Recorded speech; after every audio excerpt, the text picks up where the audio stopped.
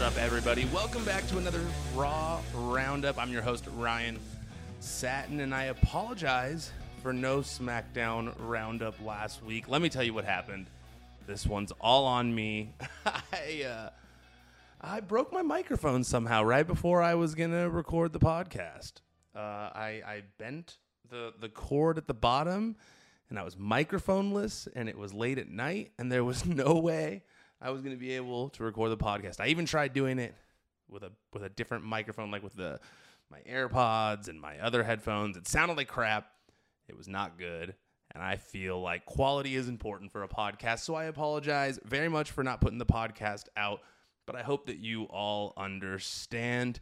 Also, want to give a little bit of love before we start this week's roundup. Want to give a little bit of love to two people who left very kind reviews for this podcast on Apple Podcasts. First up, Shanester1974, who said, "Great show, 5 stars. I really enjoy this show. There are so many wrestling-related podcasts out there, and this one is at the top of my list. It's short, succinct, well-produced, and great content. Thanks for giving this to us each and every week, Ryan." Thank you, Shanester1974. Really, thank you. As much as I appreciate the kind words, I really do enjoy you guys listening to the show. I enjoy the reviews. I enjoy giving you all something to listen to while you're driving, while you're commuting, while you're doing whatever the heck you do while listening to podcasts. For me, it's while I'm doing the dishes. That's when I'm listening to podcasts. And driving. But mainly when I'm doing the dishes. I'm revealing way too much information about myself here right at the top. But that's when I listen to the podcast. So Shanester, thank you so much for the great review. Also, James Ryan 87 said, "This podcast is a must listen for me as a huge WWE fan. I feel like Ryan is just like me, where we both want to talk about the things we loved about Raw and SmackDown with our friends. Thank you for being so positive and making it an enjoyable listen every time. The roundups are informative and opinionated. The interviews with the wrestlers are great, and it helps to get to know them as a person a bit. Thank you, Ryan, and keep up the good work." James Ryan 87, what a cool guy. Appreciate you saying that. Since I don't have friends I'm debating with like I used to in the wrestling sheet days, it's nice to know I got friends out there who are listening and they feel the same way as I do about some of these things. Or even if you don't feel the same way, I hope you're arguing with me, some of you in the car. I hope you have your own opinions and you don't agree with me on everything. And I hope you're arguing back with me in your head about some things. Not everything, though. Come on, I can't handle it. We don't need to argue too much. We're friends here. Let's talk about Raw. Show started off with the Judgment Day out for an in-ring promo. Talk about their recent feuds with Edge and the Mysterios. And Rhea says that she's shown Dominic why she's his poppy. Priest hypes his match with Edge next week in Toronto and says he's going to send Edge back into retirement when it's over. This time, retirement won't be filming TV shows or whack movies. Retirement is going to be Beth wheeling you around, feeding you through a tube for the rest of your life. Damian Priest, put some more respect on Money Plane, for God's sake. Put some respect on Money Plane. Come on.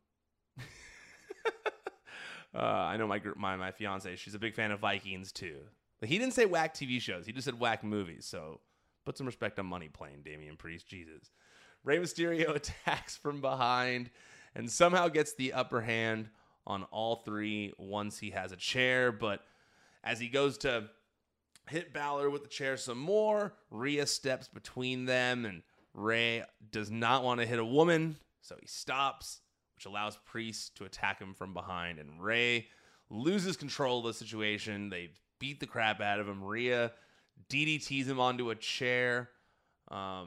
Priest and Rhea hold Rey down, and Balor hits a coup de grace onto a chair on top of Rey, which looked super painful. Nothing wrong with this segment whatsoever. Continued to make the Judgment Day look strong, which I'm liking. But ultimately, this continues to help Rhea Ripley. WWE asked if Ray has met his match in Rhea Ripley on social media. And she's just, to me, she's gaining so much from this by beating up male superstars. Dominic, now Ray, she's just looking like a total badass who is not following any of the rules. She's not even part of the going-ons in the women's division right now. She's just punking dudes, and I'm loving it. Alexa Bliss and Asuka with Bianca Belair versus Nikki ASH and Doudrop took place after that. And one little thing I noticed that they pointed out on commentary was that Nikki is no longer wearing a cape. She's instead wearing a leather jacket now, which was said to have been a gift from Doudrop. And I wrote here as I'm watching it, I didn't have a ton of notes.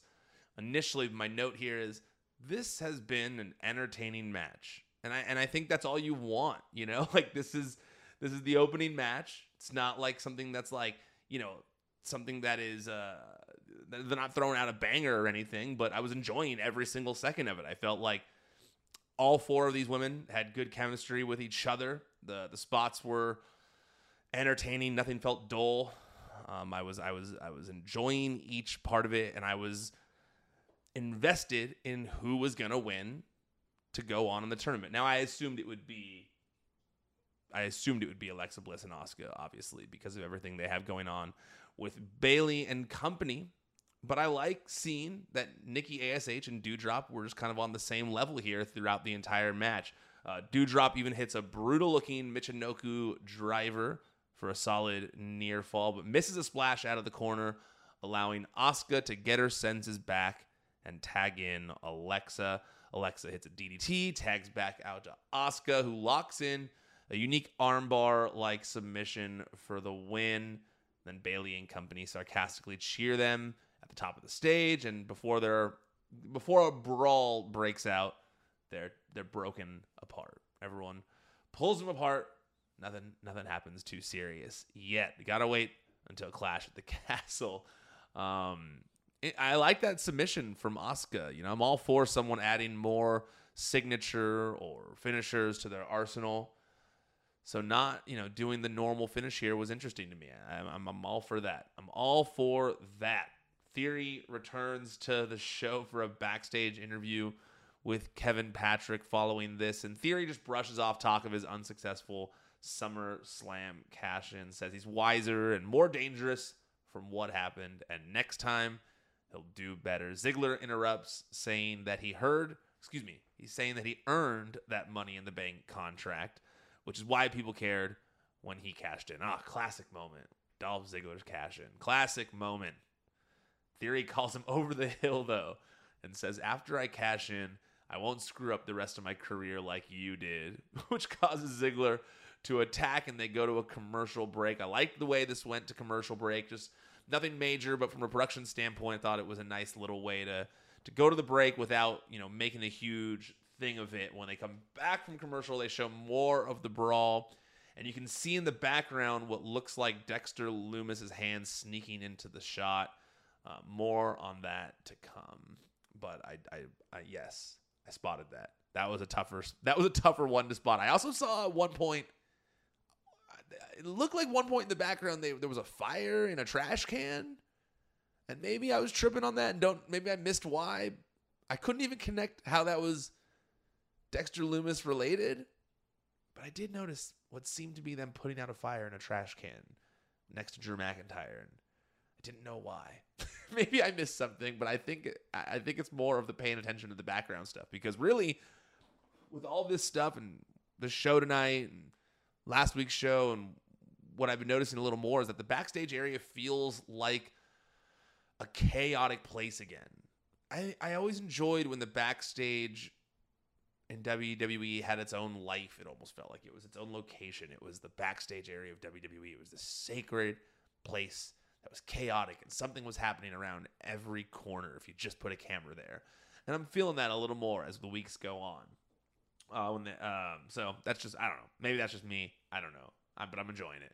Ciampa and Miz backstage after the break. Ciampa talks about losing to Lashley last week and says he came to Raw to be a champion. So next time he gets a title shot, he'll win. Miz gifts Ciampa a Pokemon-like card with their picture as a necklace. Then they make their entrances for a match. The dichotomy between Miz and Ciampa continues to please me. They're so different from each other, but something about it is working. And I'm not exactly sure what it is, what that it is. And I think that it is the fact that they're both two insanely talented individuals who can make anything work because of their talent. But something about this, because I don't want to say odd couple, because the odd couple is two people who don't really get along, and these two are getting along. It's just they're so different from each other, you wouldn't expect them to get along, if that makes any sense. After that, they're in a match against Cedric Alexander and Mustafa Ali. Big fan of that pairing. Mustafa Ali and Cedric look re-energized out there in the finish. Ali goes for a 450, but Miz moves and Ciampa hits a running knee to his face in the air. Then the fairy tale ending to get the victory. Ali has taken some brutal 450s lately. He had that one where he hits the 450 and then AJ turns it into the Styles Clash. Now this one where he goes for it on Miz, but Miz moves and he gets a running knee to the face. Oof. The 450 is not faring Mustafa Ali well right now. But I'd be very into Ali and Cedric teaming more. Both are in need of something substantial, and the Raw Tag Division could use further bolstering. And, I think that Ali and Cedric have a ton of in-ring chemistry as it is from being opponents. They've got in-ring chemistry clearly as teammates. They're two super talented dudes. I want to see them on television more. I've been wanting to see both of them on television more for a while. So let's do it this way. Good idea, in my opinion. Good use of both. Drew McIntyre comes out for a promo to hype his match against Roman Reigns at Clash at the Castle. Says the reports that he's dealing with a little back injury are true, mainly because he's been carrying the load of 20 men for the past 3 years in WWE. That's why he's here on his day off to scout potential future opponents for when he defeats Roman Reigns and becomes champion. Then he gives us an idea of people he'd even like to defend the title against after he wins, including Ciampa, AJ Styles, Seth Rollins, and Karrion Kross. Yes, yes, yes, and hell yeah to all of that. The Universal title needs to be resplit somehow. I need to feel like there's a top prize in the WWE Championship and one main character has it. The Universal title can be the attraction they want it to be with Roman Reigns, but I need the WWE Championship back. Raw has not felt the same since it's been gone. And yes, the way they've been building up the United States title has majorly helped with this problem. Majorly. In just a few short weeks, they've made the U.S. title feel prominent again. Big title matches that are promoted as big deals on Raw, I'm into it. But WWE Championship is the pinnacle. That's what I want. I want the WWE Championship back. I want a secondary title that feels important too, but they need to bring the WWE Championship back. They need to split the Universal title somehow, and it's tough to do it. I don't know how they get there. It's going to be confusing no matter how they go about it, but I think it badly needs to be done. Okay, real quick, we're going to finish this segment because Kevin Owens comes out next, and he comes out hot. But before we dig into everything that Kevin Owens says, here's a quick break here's a quick commercial break so you can hear from our sponsor. Okay, so like I said, Kevin Owens comes in hot. His music hits, and he says Drew acts like someone he's not, and that he's delusional if he thinks he's been carrying anyone's weight around here. He then adds that he's never changed. He's Kevin Owens, and he's as real as it gets in this business. But people may have forgotten what he's about since he's been having a little too much fun at work the last couple of years. Then he says, quote, "There's a side of me that's been missing for far too long, and I miss that side. I miss the old Kevin Owens. I think it's time to bring back the Kevin Owens that people called the prize fighter. I haven't held a title in WWE for 5 long years, but enough is enough, and it's time for a change." Oh, look it. Guys, that's one of my... I got so hyped. Kevin Owens is one of my favorites. Kevin Owens is one of my all-time favorites. Owen Hart is one of his all-time favorites. But that line from Owen Hart, enough is enough, and it's time for a change. Man, I've loved that quote for so long. I think it's such a good... It's just like... It just gets me hyped. I don't know. It gets me hyped. Like, when I started Pro Wrestling Sheet years and years ago, I even used that quote to, like, launch the site of, you know, what I was kind of like standing for, what I was all about at the time. And that was changing wrestling news and showing everyone that I could be the best reporter. Times have changed. I'm no longer a reporter. I'm here as an analyst for you guys at Fox Sports. I absolutely love my job. I love everything I'm doing about it. But when I hear that enough is enough and it's time for a change, that line just gets me excited. So when Kevin Owens said it, he just piqued my interest. I got all hyped. Then Kevin Owens says he's coming after the Universal title when Clash is over. And Drew says he hasn't been the chosen one in over 15 years and doesn't appreciate being referred to that way. He didn't call WWE after being released. They called him, and then he starts to list all of his different accolades over the years of things he's done recently to show why he's a top guy. And he says, and then he ends it by saying, "Don't ever come at me like that again." Just all of this got me so hyped. Like, so hyped. I was just like, yes to all of this. And then even like, I'm already on the edge of my seat. I'm already like, yes, this is this is how I want to see both of these guys portrayed. This is what I want to see in my wrestling on WWE TV every week. Just as I am feeling that way, and I'm lost in the moment, Drew drops a line that was awesome. Drew says, "I don't care if you're a prize fighter, a sports entertainer, or a superstar. We're wrestlers in a wrestling ring. Let's just freaking wrestle." Yeah!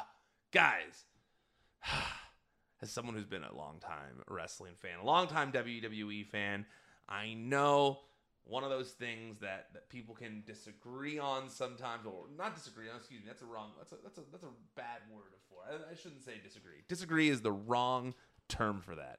I think something we can all agree on is that saying the word wrestling shouldn't feel like a sin on a wrestling show. We're watching wrestling. We're wrestling fans. We all love wrestling. We're wrestling fans. So I've always kind of been bummed I've been kind of bummed to be made to feel like wrestling is a naughty word or something. When you're watching WWE. No, wrestling's not a dirty word. Wrestling's awesome.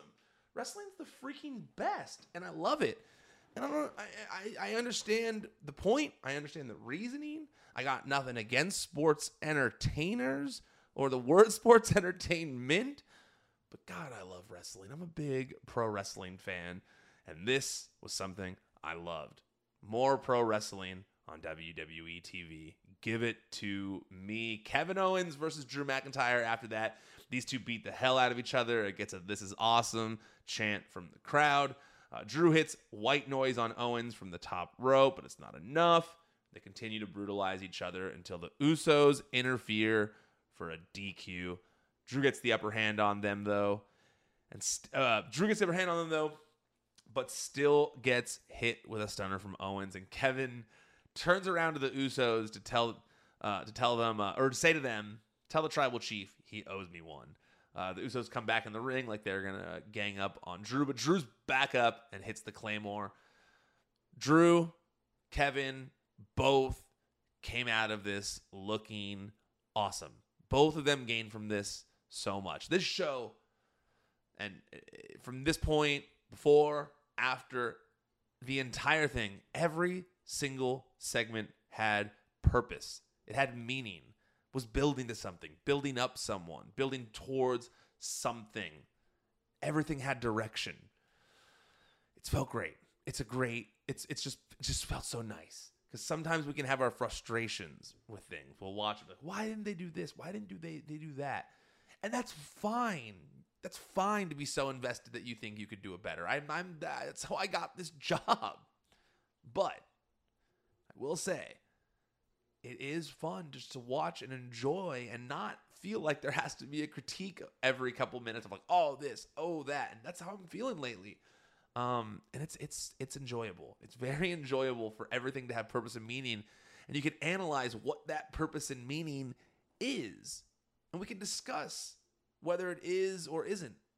But ultimately, it's not like there's complaining going on lately. And I don't think there's as much to complain about right now. This has been a great episode through and through.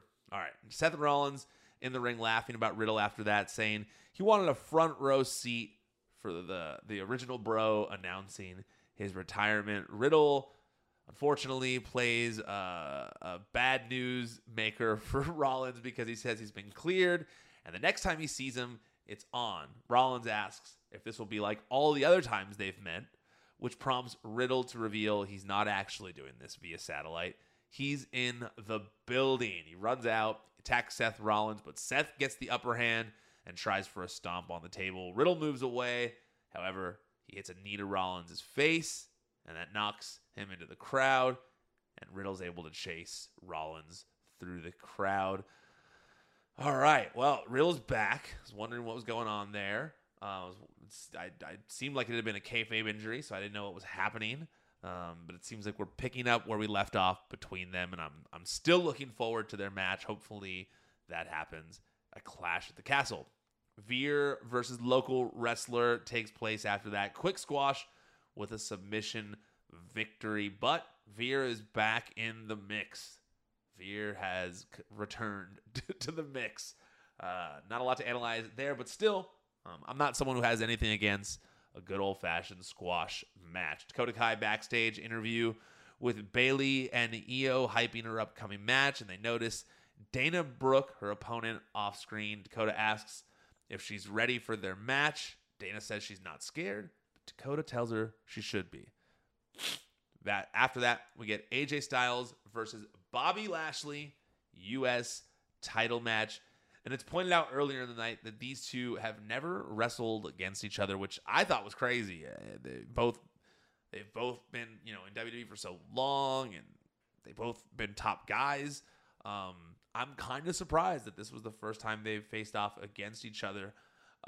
And AJ definitely made the most of it because that man sold all over the place. I was in pain for him at the selling he was doing because he was like taking moves in different ways, even like, being thrown against the turnbuckle post on the very bottom, kind of being, shoved under there, but he went back first. And, a couple times where I was like, oh, that looked different. That looked painful. That looked how it would actually look if someone did that to someone. And it was just little slight variations of things, but to me, they were noticeable. And man, he was selling all over the place for Bobby while Bobby used his power-based offense. Ciampa and Miz eventually come out to stand ringside and watch the match. Then Dexter Lumis hops the barricade while AJ Styles is out cold ringside.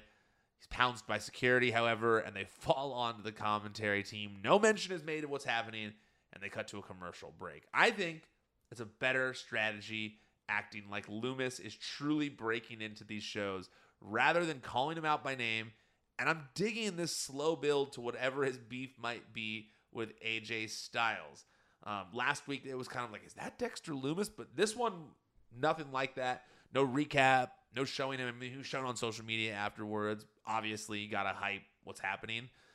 But the announcer's not like pointing out, like, what's Dexter Lumis doing here? What's he got against AJ Styles? And instead, just letting it simmer, to me, is the better way of going about this as we do the slow build to whatever Dexter Lumis' actual first, introduction is going to be on television. Lashley avoids the phenomenal forearm, hits the spear, and retains the United States title. Great match. I want more of this. I thought it was I thought it was interesting to not make this the main event either. I think the old WWE strategy is just putting the biggest match in the main event. But I almost felt like they didn't do that here because they didn't want to make the ending so obvious for time. And they wanted to just have a lengthy match that was competitive, that you truly didn't know who would come out in the end. And that's what happened here, even if Bobby was the favorite going into it. Dakota Kai versus Dana Brooke takes place after that. Short little match, but sweet Pele kick to start things off while Byron and Graves argue about which of the competitors is more of a veteran than the other. Dakota wins with her running boot in the corner. Not a ton of story progression between Bayley and her team and Asuka, Alexa, and Bianca. However, what it did do was reinforce their in-ring credibility. You had the tag match earlier, Dakota Kai with a sweet singles victory since they didn't need to have a tag match since Io and her had already advanced in the tournament. But it still reinforced their in-ring credibility. 3 out of 6 of these women got that tonight. And so really enjoyed how they were still kept as a prevalent part of the show without needing to advance too much of the story yet, since there wasn't too much to advance to yet. And instead, some time was given to other people like Theory, who had been gone for a few weeks. And now Theory's back. He gets this main event match with Dolph Ziggler. I'm loving these longer matches. There had been far too little of it these last few years on the shows. Definitely didn't always feel like the main focus of the shows either. But that no longer seems to be the case under Triple H. And I'm not saying, you guys know me. If you've listened to me for long enough, you know that I like the soap opera element of WWE. I like the drama. I like the storylines. I like the TV show element. However, I also like wrestling, like I said earlier, and there needs to be a healthy mix of the two. And right now, yes, these have been wrestling-heavy shows, but I think that was needed in order to send a message to everyone that our cries have been heard, and they're working on it, and they're making changes under Triple H as head of creative. There was a 6 spot where Theory does a roll-in from the apron, only to get caught in a Fameasser. Looked spectacular. Dolph also hits the zigzag, but Theory kicks out. Theory tries to get a rolling. Theory tries to get a rolling. I already did that one. Excuse me. Theory tries to get a roll up. There we go. Whew. Someone's been talking to themselves for 30 minutes and running on empty. Theory tries to get a roll up holding the tights. The ref sees it. Ziggler tries to take advantage by hitting the Fameasser again, but Theory reverses it into the A-Town down for the pinfall victory. Good match to end the night. And I thought, like I said, it was an interesting tactic to not make the U.S. title match the main event, but instead put 2 guys in there who had been feuding off and on, and, who one of them is the Money in the Bank holder right now, and kind of, one of the former world champion, and just let them go out there, do their thing, and have an impressive match, which they did. It wasn't too short, wasn't too long. It was exactly what it needed to be between these two. All right, I'm done here. We've got to the end of the show. Before I head out there, let's do a little bit of housekeeping. Make sure that you are subscribed to the Out of Character channel, and that's a little presumptuous of me. Go subscribe to the WWE on Fox YouTube channel. That's where you can find Out of Character every Monday at 9 a.m. Pacific time. This week's episode was with Ciampa. We talked to him about promo psychology, talked to him about Triple H taking over as head of creative, and everyone assuming that he's going to get some massive push because of it, and a bunch more. It's a shorter episode than usual, so go make sure you check it out. There's a lot of good stuff in there. I think you guys will definitely dig it. Also, make sure that you are subscribed to this podcast feed. If you're listening to this, I'm guessing that you already are subscribed, though.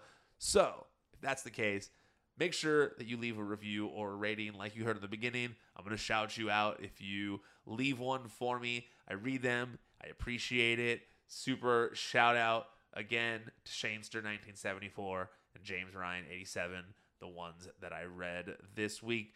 Make sure that you also follow WWE on Fox on social media, Twitter, Instagram, Facebook, and even TikTok now. We're on the TikToks.